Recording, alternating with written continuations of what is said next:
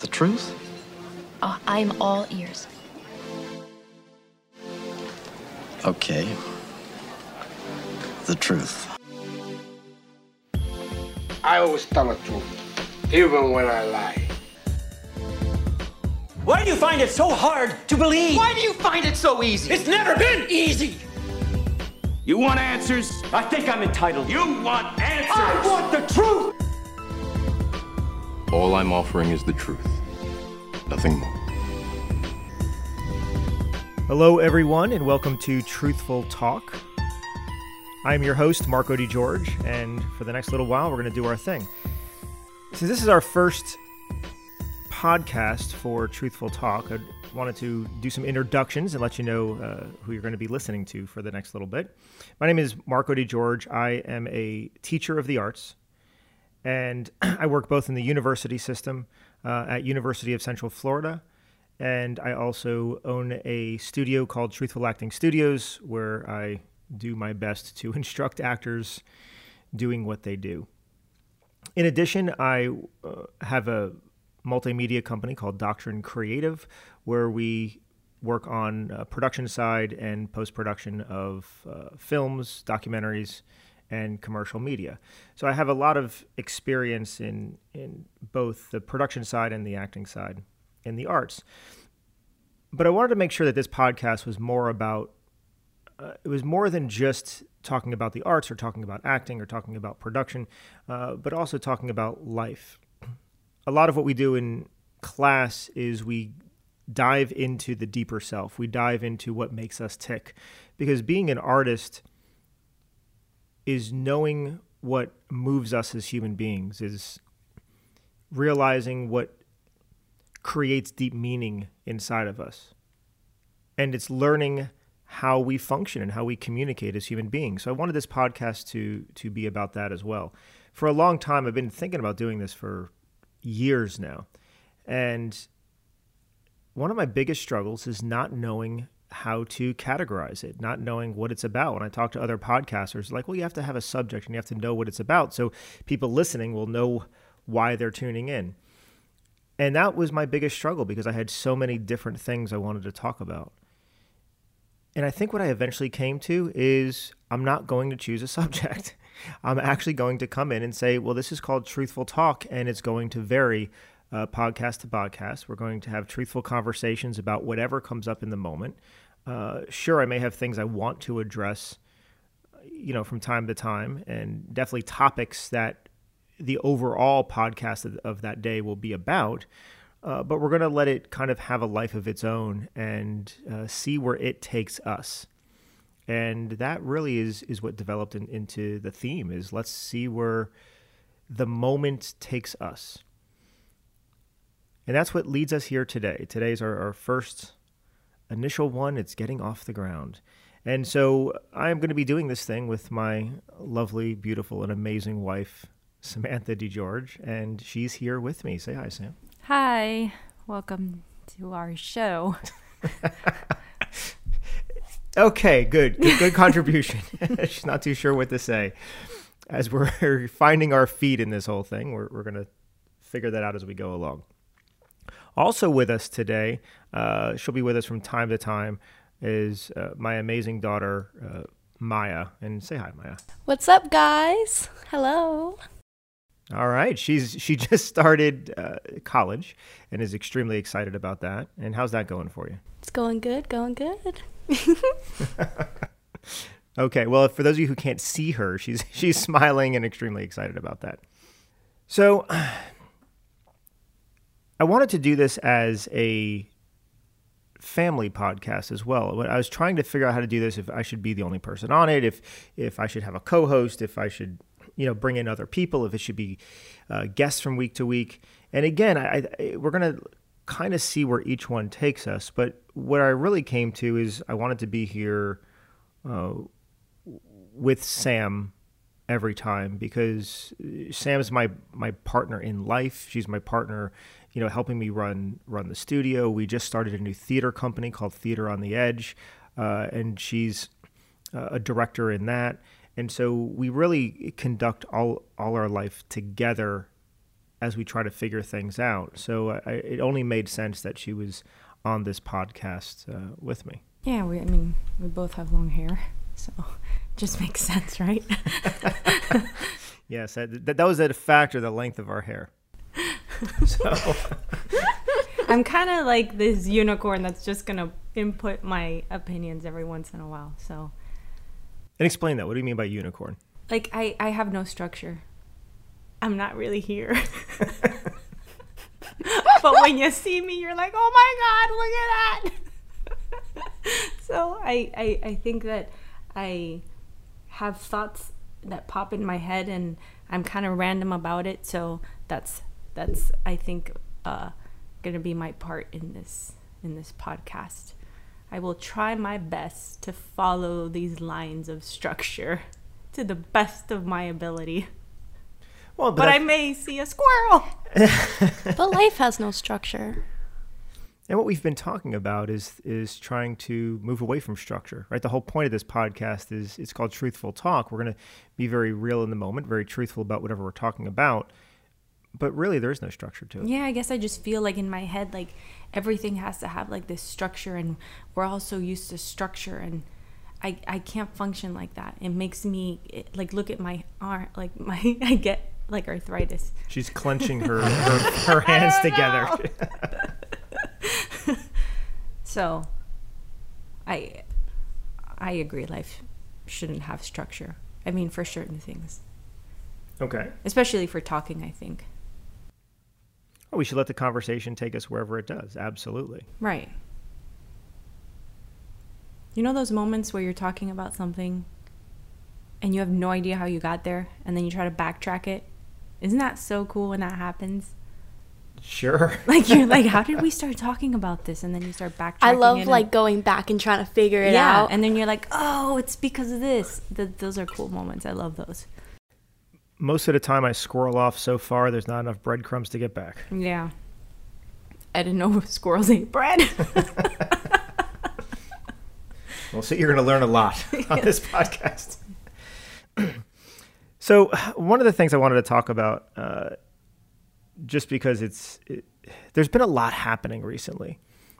We're in Orlando, Florida, and, you know, there's been a lot of recent events that have occurred.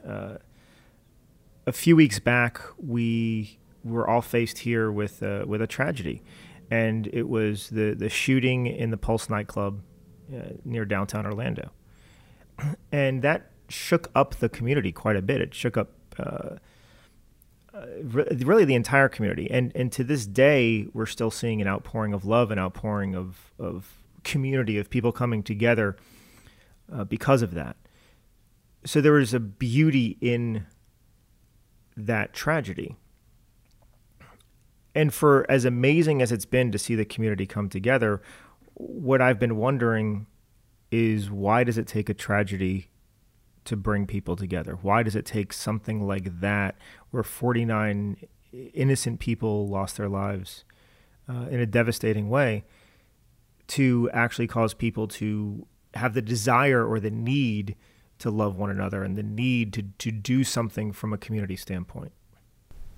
I don't know. I feel like people get really comfortable, and I think people fall into a comfort zone, and they get really lax about things.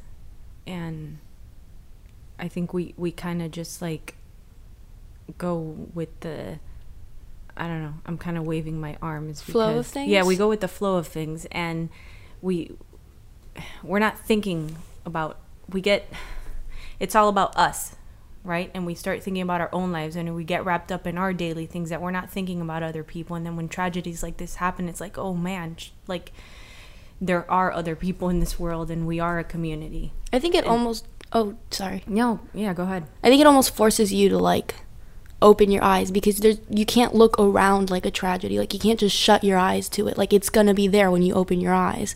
So it's not something that you can just ignore, because it like hits everybody like a train. Yeah. So like you're forced to act upon it. So we're forced to deal with it because, as you said, it slams into us. Right. So therefore we have to deal with it. Right. So I guess then the next question is, how do we keep it going? Because I think that's the thing, right? What happens is something like this will happen, and then the community will come together for a certain period of time, and then it'll start dwindling down, and then everyone will go back into their lives, kind of like WALL-E, right? This, like, everyone goes into this like robotic, mechanical way of functioning, and then another tragedy will happen, and then everyone will come together again, and that's frustrating because I feel like it's a pattern, you know, like you change your profile on Facebook to represent what's happening, what just happened, right? Like with the Pulse.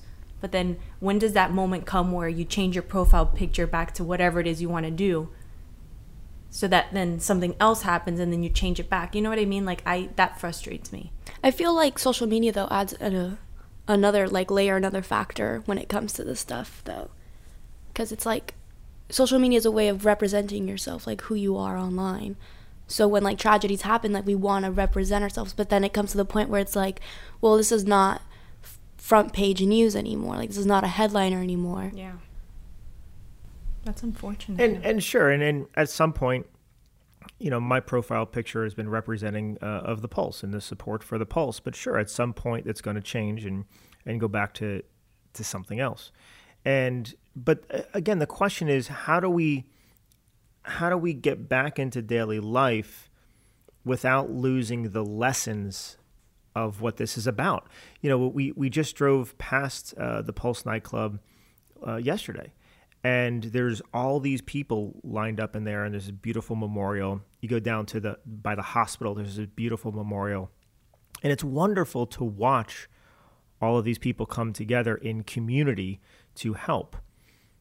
But as we've seen through the patterns of our history, that will go away, that will subside. And so the question is, how do we stop that from subsiding? How can we keep the message of love and community coming together for support? How do we maintain that without having to have another tragedy? Do you think maybe keeping the story of what happened alive, not necessarily the tragedy part, but like the stories of the people that went through it, like remembering them every day and talking about them, or not necessarily specifically, but like every day just talking about how people come together, like, because you keep that story alive? I think that could help. I definitely do. I think keeping their memories alive, keeping the conversation alive. I think the conversation is what's important. Talking about it, yeah, is what you're saying. Is the more we talk about the people, the more we talk about what has happened, the more we keep that going, maybe then we can keep that memory. Yeah, and it doesn't always have to be like, I mean, a lot of it is the negative part of what happened, but it doesn't always, like, the conversation doesn't always have to be negative. Like, we could focus on the positive part of, like, people coming together and keeping that alive. And then if we're talking about it and then, like, little children see us talking about it, then that gets instilled in their head, and then the story stays alive. Well, I think it's like, it's something that happened in history, right? So it's like everything that's written in a history book, everything that we talk about, Martin Luther King and all that stuff, like, you keep it alive by educating. I think it should be part of our education, like talking to each other and talking to our kids about it. Well, there's one thing to educate and there's one thing to learn. There's another thing to have the feeling inside of you that you need to do something about it. Yeah. You know, I remember when 9/11 happened in New York, I had that same feeling as we need to do something about it. And we did. For a while, we saw an entire community, really an entire nation band together to do something. Of course, New York really banded together to help each other and support after that. But here we are, years later, and we're not seeing the same type of feeling of doing something in support of 9/11 as we were back then. That has subsided. We're actually seeing the first responders, they're suffering. Years later, we don't have that feeling, especially politically, to help the first responders, to give them the insurance, to be there for them. It was there right afterwards, and I know it was a good political move to be there right afterwards for them, but all of a sudden we're so separated from it. Again, we've lost the feeling. We're back to that very mundane thing. Right. Here in Orlando, it's very alive because this still just happened. Yeah, you see it every day. And we see it every day. And And the community's trying to keep it alive. And I know it's localized to Orlando. The feeling's definitely going to subside if it hasn't already around the country. But how do we, even here locally, how do we keep that going? Well, you know I'm big on random acts of kindness, and I don't know if that contributes in any way, but I feel like everything starts with just us, right? Like, we're just one person, and we're all like a bunch of people, but at the same time, we're all individuals. And if each one of us can every day make an effort, man, it's one little thing every single day. There's millions of us. Then I think that you can make a change. You know what I'm saying? Like, and maybe that can carry on.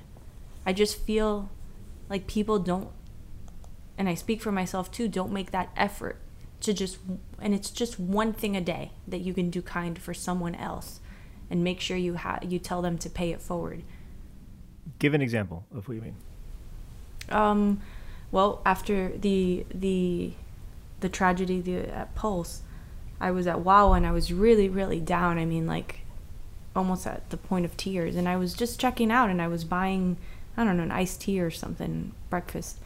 And I paid for the guy behind me. He had like a drink. I don't know. He had like $10 worth of stuff. But I was like, I'm going to go ahead and pay for your stuff. And he said, why? And I automatically broke down. And I was like, because I think that we need more kindness in this world, And I said, but you got to make sure you pay it forward. And he said he will, and he thanked me. And it's just little things like that. $10 is not going to make or break us. You know what I'm saying? But I think in that moment, at least, he was affected. So if he goes out and does something for somebody else, then it just becomes a huge chain of people doing kind things for one another. And I think that that's the way things don't dwindle down and get forgotten. We somehow have to keep that sense of duty alive in people, though. We have to keep that sense of, wanting to go out and doing these nice things for others. And you're right, they're random acts of kindness. They're very simple. It's something you can do. A lot of times you don't even need to spend money, because you can just go out and give someone a compliment. Right. You can just talk to somebody that just looks like they need to have a conversation. I mean, anything. Just tell someone they look nice. They're anything. Like, for example, half my hair is blue, right? I get compliments all the time. Like, wherever I go, people are like, oh my God, I like your hair. I wish I could do mine. That makes me feel good. I'm like, I know I'm not making like a difference having my hair blue, but somebody's noticing, and it's making somebody in that moment be like, oh my God, your hair is awesome. Like, I wish I could do that with my hair. And that makes me feel good. And then if I feel good, then I'm going to want to make someone else feel good too. So I think it's all about making each other feel good, even if it's just with compliments. Absolutely.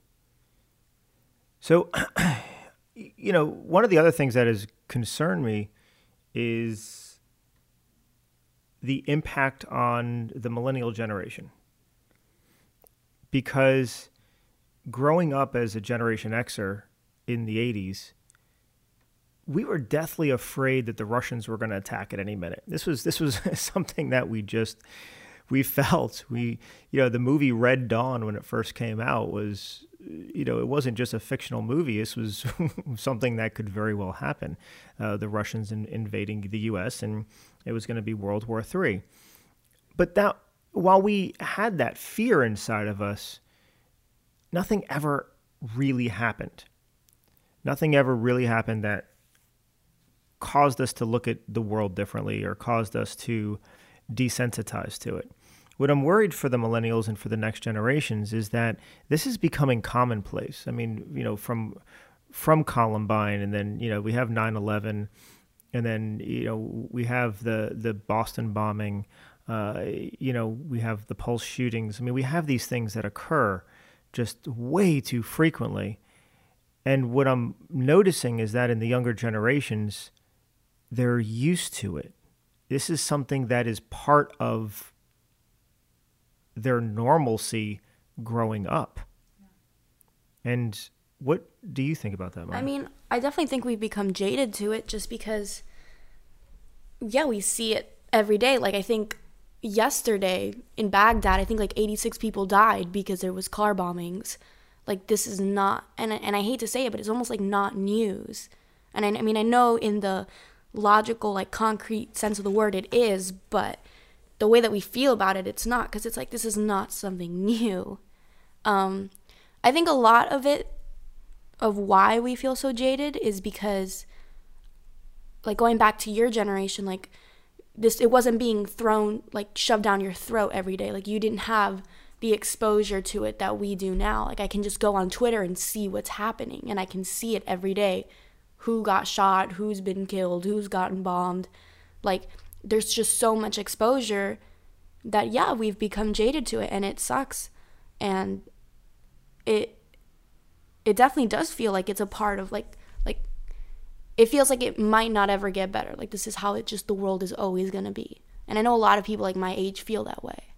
That, like, this is just how it is. Like, it is what it is. Like, we're just going to have to accept it. Like, the idea that one day nothing bad is going to happen is nearly impossible to even perceive it. Yeah, and that's exactly my point of what worries me is from my standpoint as a Generation Xer, we have a huge contrast of before this stuff started happening and then after it started happening. And it really kind of stems in the early 90s with the first war in Iraq. You know, that's when things really started to change. And then, of course, with social media, the internet, and then social media, which came really not until the 2000s, that wasn't part of our generation. None of that was part of our generation. So there's a huge contrast. And I know what life was before, and I know that we all felt safe relatively in this country and safe relatively around the world. But all of a sudden we're in this state where, you know, someone like you, Maya, who by the time you were born, this stuff was already in full swing. Right. So by the time you were born into the social media age. You were born into, we were in war for a long time already. Right. By the time you were born. So you were born into the age of war, into the age of fighting, into the age of violence. And my concern is that there isn't a hope in your generation that things can change because you don't have the vision to see. Right, we haven't been exposed to the idea that it, like, because since that way since I was born, I haven't seen anything else. It's like somebody in an abusive relationship. If that's all they know, they can't perceive the idea of somebody being nice to them because that's all they know. But I definitely do think that it calls for a need or a want to see things differently. I definitely think that's true. Like, I know a lot of people my age, like, are demanding some different change for gun control because at this point it's like, it doesn't take an idiot to figure out when the next mass shooting is going to happen. Like, we know it's going to be sometime soon. Like, when the headline pops up, like, oh, no surprise. So it's like, it does call for, like, I feel that need inside me for things to change. So it's not like I've become jaded to not wanting to not do anything. So what can we do for your generation, or what can you do for your generation? I mean, what needs to happen to give you and your generation hope or the vision that, you know what, we can get past this, we can get to that point? I think one of the major problems is a lot of, like, at least in America, like, politically, all the voices are normally like 50 and up. And while the representation for, like, the younger generation is growing because they realize that there's now just as much as us than there are of them, and that we need to be accounted for too, it's still very hard because it doesn't feel like our voice is being represented in politics and stuff like that. So I think that it would take somebody to just wanting to listen and hear us out, or even having younger people in politics. Like, I don't think that would be, like, I don't think the lack of experience would be a problem. I mean, everybody starts with a lack of experience, but our voices need to be heard too. you know? Like, I remember being a little kid, and when the talk of, oh, well, every teacher should learn how to handle a gun and have one in a classroom just in case there's a mass shooting. Like, I remember being a little kid and asking my mom, like, do you think that that's actually going to happen? Because I'm more scared of that happening than somebody coming in and shooting up the school. Yeah. Yeah, the answer is not to have more guns out there. So it's not like our generation definitely has a say, and we want to be heard. I think we've been seeing it. I mean, I think for the first time in probably my life, this past year, we've been seeing more younger people come out to rallies to be in support in politics. You know, there's a lot of youth support for Bernie Sanders, and really the youth support getting involved more than I've ever seen. I mean, typically, you know, late teens, early 20s didn't get involved, didn't vote. I mean, it wasn't until you were out of college and really into the workforce or having a family of your own did you really care enough to vote. And I think we're seeing a swing of that in this country, which is nice, is nice to see. And I definitely do think it's necessary because politics is our future. Like, the way things are handled sets the foundation and the base for how my life is going to be when I'm older and how I'm going to function in this country and stuff. So I think it's nice, like we have to care. I'm not just going to let my future be decided by somebody who doesn't understand the way I see the world. Like, my voice needs to be a part of that too.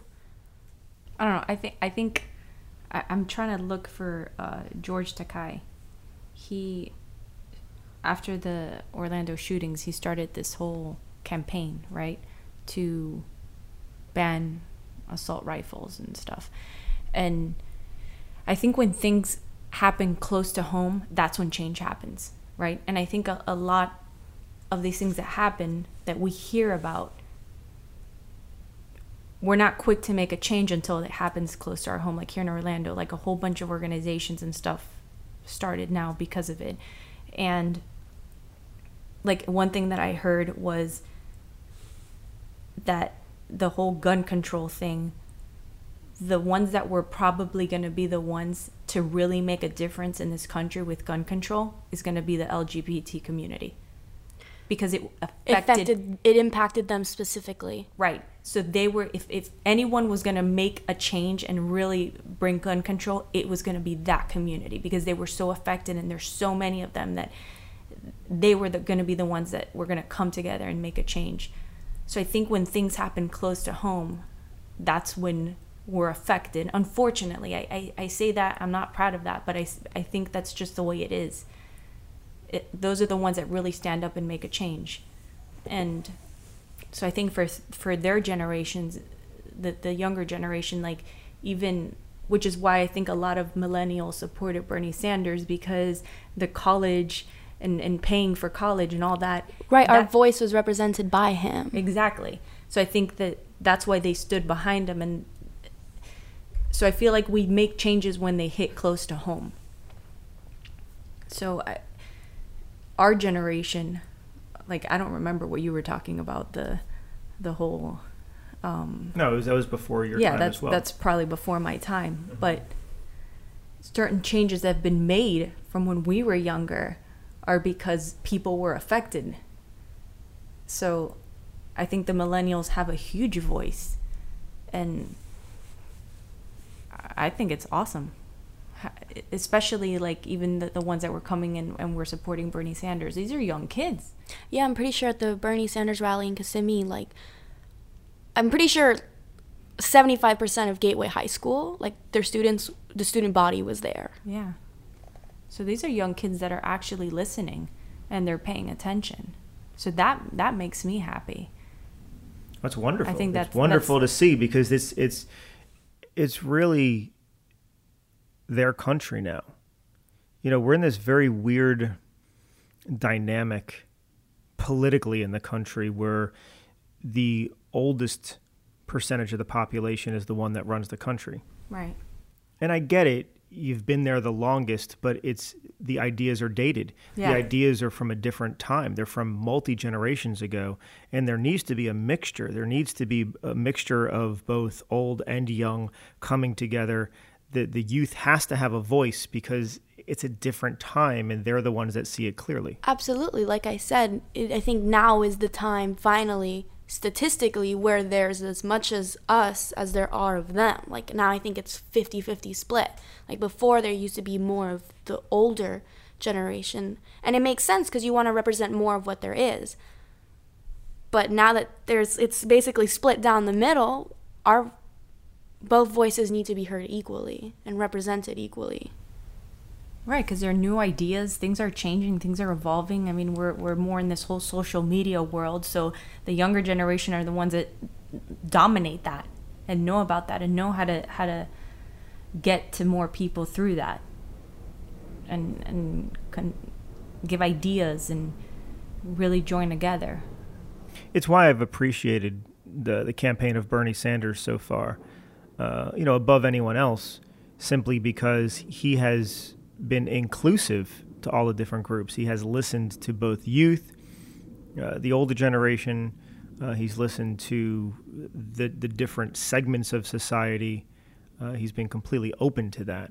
And to me, that shows the want and desire for equality, the want and desire to embrace diversity, the want for change, because we're so segmented in this country. We're so segmented into our own little groups, and each group is so afraid of the other. Mm-hmm.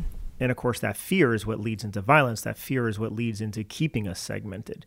And we need the feeling that we need to come together. And we're seeing it. Like right now in Orlando, we have all sorts of different people coming together. Yeah. And if we can embrace that, if we can harness that, because it's possible. Every time there's a tragedy, we prove it's possible. So it's possible for people to come together and embrace each other and love and support each other. So now we need to harness that energy and spread that outward somehow.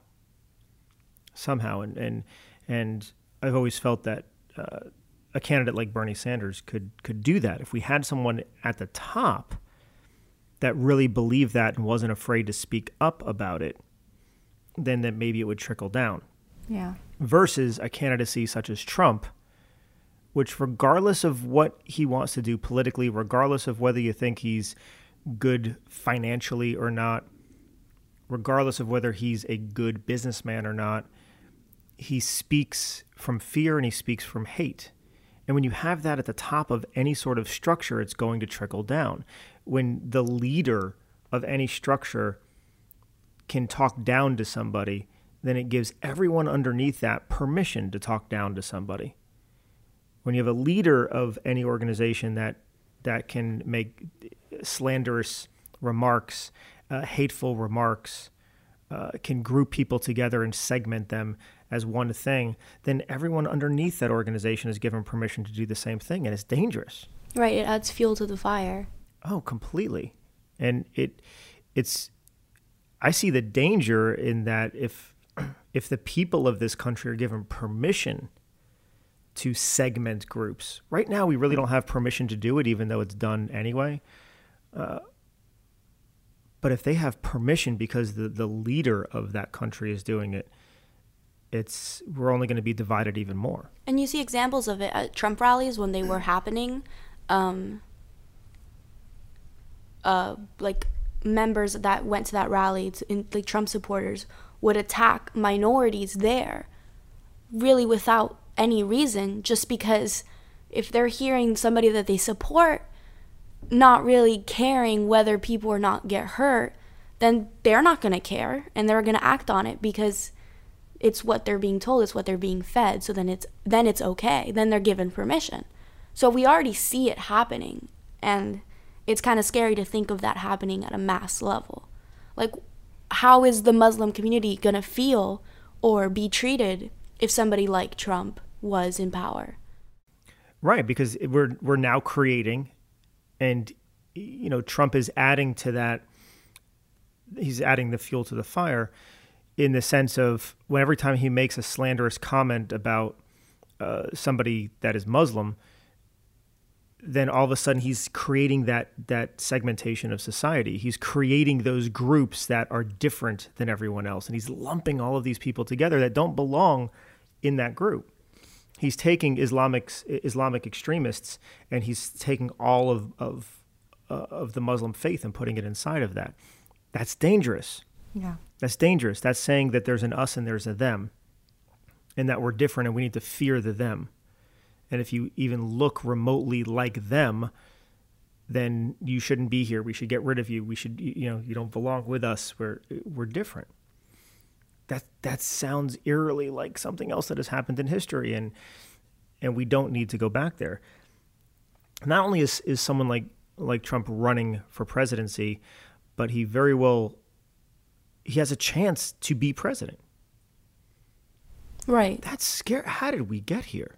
It's a joke. We are a joke around the entire world that Trump is even considered for president. He's not really a viable candidate.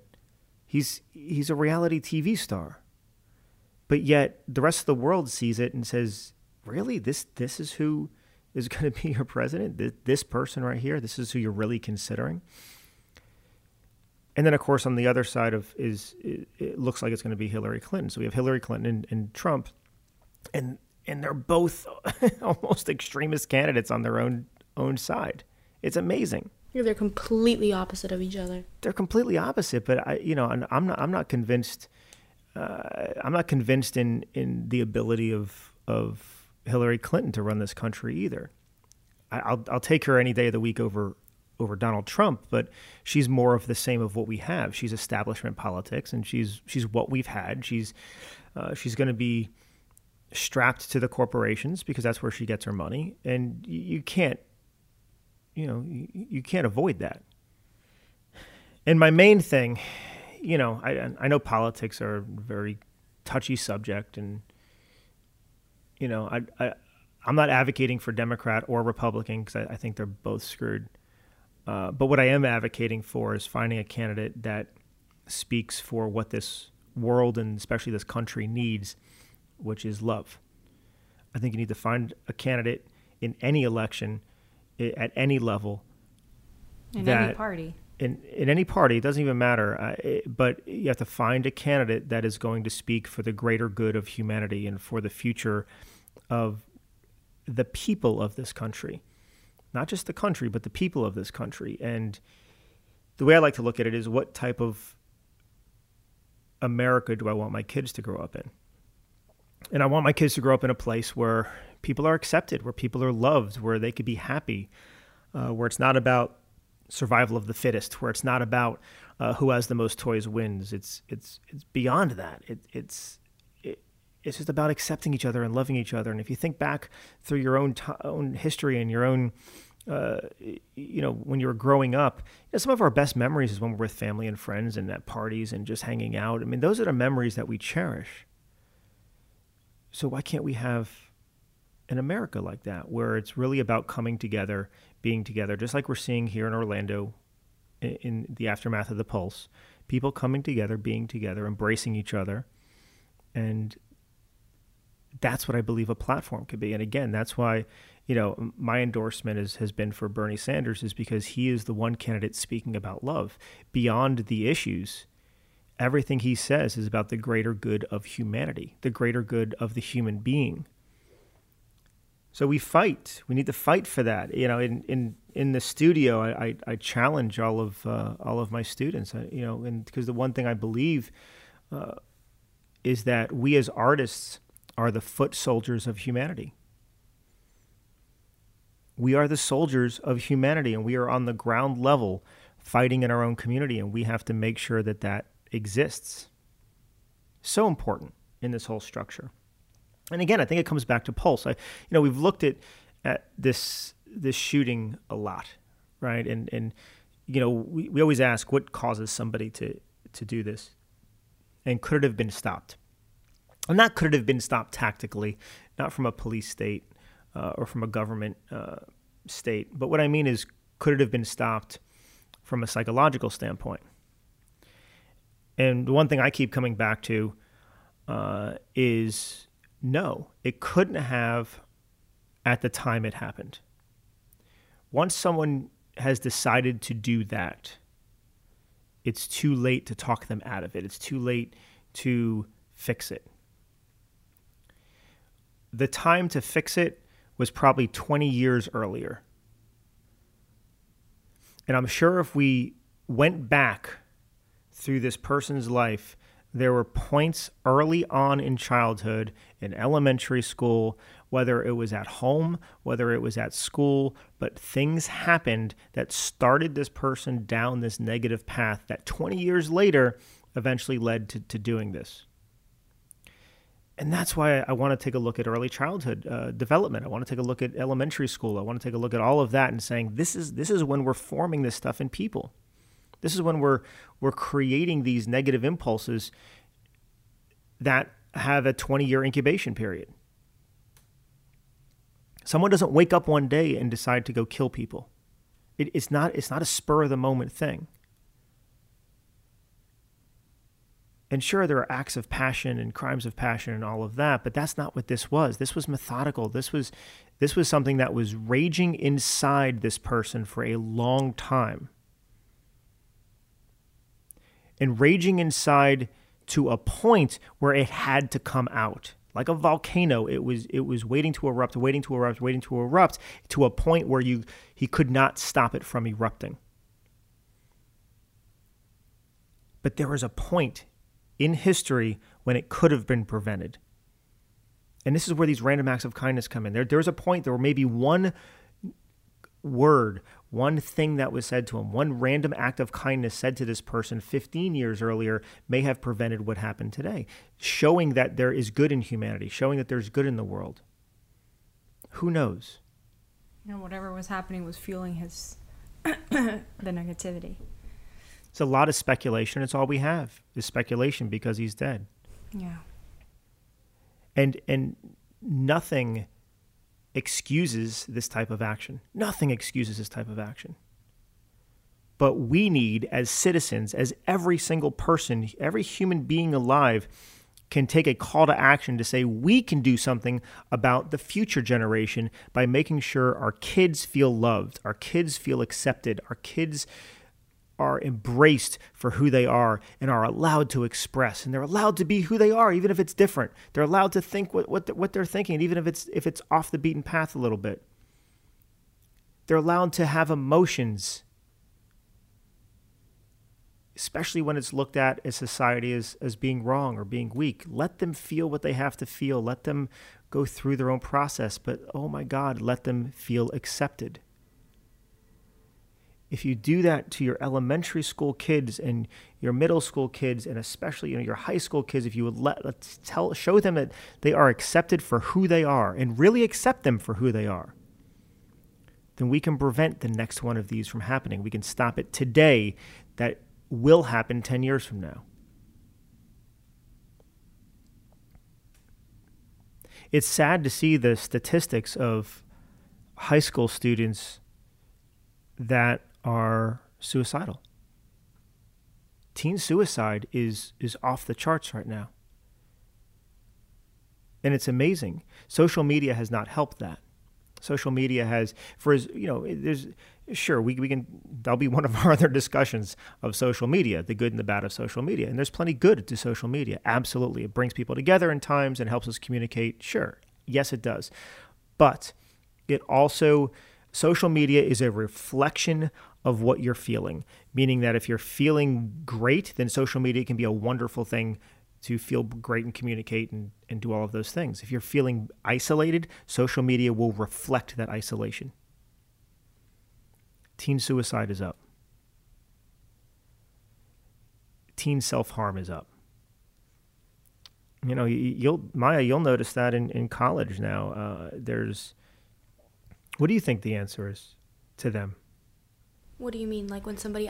Well, what do you think the answer is for the youth? So you're in college now. We'll say college, high school, college, of getting past... Because there's a lot of depressed teenagers. Yeah. How do we fix that? I genuinely don't know. I mean, I know that it's gotten to a point where it's one of those things where it's like it's hard to see the way out of it. Okay. I mean, do you think it's at the parental level or the home level? Because I know parental level is changing now in society. So sometimes there are parents or no parents or one parent, but is it at the home level or? I think it's a combination of parental and societal. I think that at least it's specifically in America, we're like conditioned to be perfect, and there's not always representation of how we feel where we look. Like we'll look on TV or online to find people who are relatable or where we can express ourselves, and we don't see like that representation. Like the stigmatism of mental illness is absolutely insane, to the point where nobody wants to say that they feel like they might have one because it's so stigmatized that they're afraid that they'll be isolated or rejected from being quote unquote normal. But I don't know how to fix that. I don't know how to. I mean, it helps when you're dealing specifically with like body image, when you see commercials of different women of different color with different body shapes in those commercials. Like there's nothing more gratifying than seeing that, because it's like, oh wow, look, somebody looks like me. Is part of the problem the fact that we call it mental illness, when really I'm not seeing it as an illness? I'm seeing it as just someone feeling different, feeling isolated, feeling that they have stuff inside that is different from somebody else, and they're afraid to express it because of fear of judgment. I feel like everybody in their life is going to go through some sort of state of where they're categorized as that. I just think that's as a society, that's what we've categorized it as. But I don't think it's rare for somebody to have a moment in their life where they feel depressed or anxious. Like I think as humans, that's very normal. Oh, it is very normal. It's completely normal. But what we see is that when someone is feeling that way in high school or middle school, that they're so worried about it being an illness, they're so worried about what's wrong with me, that they're afraid to talk about it. Well, I think a lot of it has to do with, well, it's not represented like on TV. Like growing up, like watching like Hannah Montana or, I don't know, Clifford the Big Red Dog. Like, while I get that it's kid content and it's family content, like subjects like that are never anything ever talked about. Everything is so good to the point where it morphs your perception on how things are going to be when you get older. Like my idea of high school when I was 7 is completely different on what high school is actually like. And I see it with like my younger sisters, like Leah. Like she has this idea of what high school is and what dating somebody is, and I'm listening to her talk about it, and I know in my head that she's going to get smacked real quick with reality, because that is nothing what it's like. But where she gets the idea and the perception of it is on TV. So I feel like, at least to me, representation is one of the most important things, because that's what makes you feel connected. Right. If you live your whole life wanting to be a doctor, but you've never seen a doctor that looks like you or is like you, then how could you possibly ever perceive the idea that you could be a doctor? So media is one way that we can fix it, seeing it being represented in the media. What about conversations in the home? Should this be a conversation that's had in the home? Yeah, absolutely. I think that parents and children should have a healthy relationship to the point where talking about these things are normal and accepted, and they're not frowned upon. Or they're not taboo. Yeah, absolutely. Right. Okay. At what age do you think that starts happening? Meaning, sure, we can say, well, at the high school level, we should have an open relationship and talk about everything. But somewhere in there for the child, there needs to go a transition period, right? Well, for the child, they're going to learn not to talk about certain things, or they're going to learn the behavior of avoiding having deep level conversations with the parents. Right. So at what age, if you just think back over your own life, at what age would it have worked for you to sit down and have a serious conversation and talk about things? I mean, I've always believed the notion that if the child is young enough to ask and the child is young enough to know.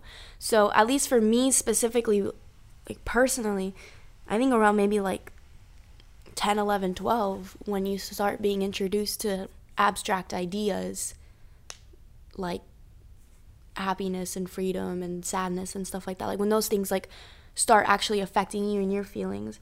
And I think a lot of it has to do with the feeling of like security and comfort, because like a child knows when, like even if it's never been spoken about, a child knows what not to say to their parents. Like you just get that sense of feeling. So I think that if you start off early, like even before those ideas even pop up, of having like an open and secure household where you won't get shot down or feel rejected about saying or speaking of certain things, then I think that'll like flow into when they're older and they want to talk about things like that. So possibly even starting earlier, possibly even starting when they're 6 and 7 years old, just allowing them to give you their ideas. Yeah, absolutely. Being accepting for what they're saying. And I think at that age too, it also lays down the foundation. Because if you have a foundation of where you're constantly hearing your parents talk about, I don't know, for example, how much they hate the LGBTQ community, then that's all the child is ever going to know and listen to, and that's how they're going to grow up, and they're not going to know why they hate the LGBTQ community, they just know that they do. So I think a lot of it also has to do with how the parents talk to each other. And so not just parents talking to the child, you're saying it's important that the child sees a healthy relationship between the parents, and the content of what the parents speak to each other needs to be... Absolutely, it needs to be a healthy environment. And I'm not saying that things like the LGBTQ community shouldn't be talked about. Absolutely not. I think that children should know at an early age that those things are okay and those things are accepted. And it's things like that we shouldn't always be avoidant of conversations that are considered quote unquote taboo in society.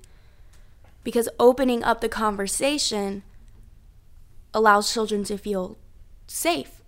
And that's all you want. You want the child to feel safe, because if the child feels safe, then they'll be more inclined to speak about things that they feel personally, rather than hiding it from you and letting it manifest into something that then they can no longer control themselves.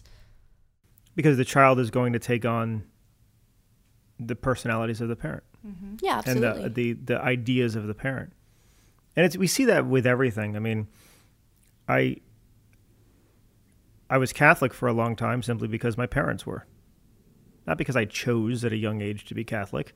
No, my parents chose to put me in a Catholic school, and I got a Catholic education, and I went to Catholic church, and I did all of the things Catholic. And so I have a deep level understanding of what that means, but the choice was made for me. And you look at something else. I mean, I'm a Miami Dolphin fan because my dad was a Miami Dolphin fan. That's why. That's just how it works. That's why. Therefore, that's why you like the Dolphins, and of course, Sam, you like the Cowboys, and that's why Maya likes the Cowboys. So yeah. It's all passed down. And even now, I'm trying, but I'm a Cowboy fan. I brought you onto the dark side. I'm doing my best, but the only reason I'm a Cowboy fan, the only reason, is because Sam is. So we learn from our environment. And, and even now, Jude was talking about, our son, he's talking about how he's a Miami Dolphins and a Dallas Cowboys fan. Because that's what they see. He doesn't really even understand football yet. He's too right. young, but he understands that. And that's what they see. That's what they're around, right? We have big emblems of the Cowboys and the Dolphins in our house. It's like, that's what it's about. And so, and that's something safe, right? That's something that's it's fanatical. We're fans of is sports, but it also translates over into politics. It also translates over into beliefs, morality, like ethics. Absolutely, all of those things. Whatever our passions are and what we talk about and what we dedicate our time to, that's what our kids are going to learn.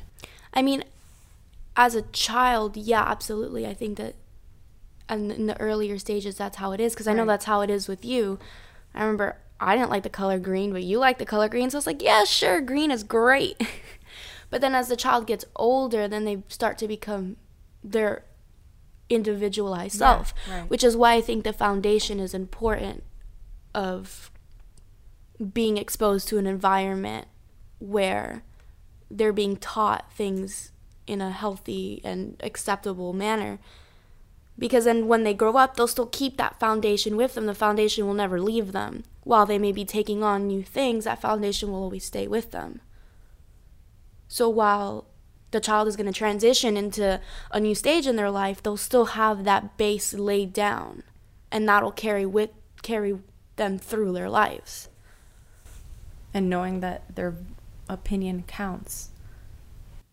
Which I think is so important, is even if their opinion differs, the ability to be heard is what really matters. Not being shut down and saying, well, no, this is no just because we say no, as opposed to talking through it and then seeing, well, why do they have this opinion? Like, well, go ahead, like, explain that. And then they do, and it's like, oh. I mean, there's times, right, where we've been stubborn with ideas. Sure. And then the kids, like, they'll be fighting, and we'll be like, well, don't fight, and blah, blah, blah. And then they'll explain what's happening, and we're like, okay, well, they have a point. Like, this is interesting. Yeah. You know, and I think that we don't give them enough credit. Like, they have opinions. And it might even be opinions like, you know, which is better, Mario or Luigi. But they're still their opinions because that's their world at this point. Right. You know, Super Mario Brothers is a big part of their world, and or watching, you know, their channel on YouTube or whatever it is, that their shows and their environment, their school, you know, their world is much smaller than ours as adults, and that's not a bad thing. It's a good thing. Let them really understand their world, but we must not discount it and minimize what they're talking about because it's still their world and it's very important within their world. Right. Right, and you never, like, one of the things that, there's like a post that I've seen on social media that I've always liked because it was like things I'm going to make sure that I teach my child or things I'm going to make sure I'm not going to teach my child. And one of them is that age correlates to importance. Like, just because Jude is 7 doesn't mean his opinion doesn't matter, as opposed to Laysa, who's 11. You know, just because she's older doesn't mean that she has more of an importance. And I think that's important. Not funny. Sure. And because that again correlates to then, as we're talking in our political system, where the older generation, the 50 plus or 60 plus, you know, are more intelligent than the 20-year-olds. Right. And it's because we do have that idea that with age you gain intelligence and wisdom, and therefore you're more important. But that's not true. Right. That's not true. We may all have different experiences and stuff, but that doesn't make it more important or less important. Right. Absolutely. We just have different perspectives. Yeah. And when we're open to those different perspectives, that's when we can communicate better. That's when we can feel accepted, and we feel, you know, together we can make a bigger difference than we can individually. Each person communicates based on how they were taught to. Right, and what level they're at in that moment. Yes. And that's just as important as whatever level you're at your age and what you've been conditioned to. I think the hard part is not necessarily learning to speak better to others. The hard part is trying to let go of what you think you know and really listen to what the other person is trying to say. Because you're right, everyone communicates differently. Mm-hmm. And a lot of times we put it through our own filter and we immediately want to discount what they're saying. We immediately want to say no and minimize it and say it's not important just because they're not speaking our language. But if we really try to understand what their intention is, try to understand what is their message behind it, well, then we can translate it into our own language, into our own way of communicating, and we can then communicate. We can really get down to a deep level understanding. It's so important. We could do a whole show on that. I'd love to elaborate on that. Okay, well, we will. We'll have lots of shows. Look at this one. This one just took off on its own. Who knew we were going to end up here? So there's a lot of little topics we talked about here that I think we will elaborate on them because, yeah. And I talked a lot, of course, and I'll do a lot of that, but Sam will gain her ground and start talking more. I do. The unicorn will come alive. Yeah, but I see your eyes, right? And you're like in this thought, and you're like going this certain way. So if I squirrel in, it's gonna take you a while to get back, and it's like I don't want to distract your certain focused thought because I see it in your eyes. I'm like, well, if I jump in here, then oh no, but I will. Good. And then we'll also we'll talk more on sports as well because that's Maya's topic. Yay! And she can give us sport updates and what's happening, especially around football. The NFL is her passion. My affinity. And she can tell us what's going on there because the training camps are about to start. That's right. So we'll have to see if the Miami Dolphins are going to be any better this year than they have in the past 20. Well, this season I don't know what it is yet. We have a brand new coach, Adam Gase, and I'm really interested to see his style. I'm interested to see what's going on at training camp. And Maya, you can give us updates from time to time. Sports segment. Yes, we'll have a sports with segment. Maya. I'll probably be bringing in a joke of the day. That would be wonderful. I would love it because I tend to get serious. So I know. I got to bring in jokes. So Sam will even that out and bring in the jokes of the day. How do you make a witch itch? I don't know. How do you make a witch itch? You take out the W. Are you...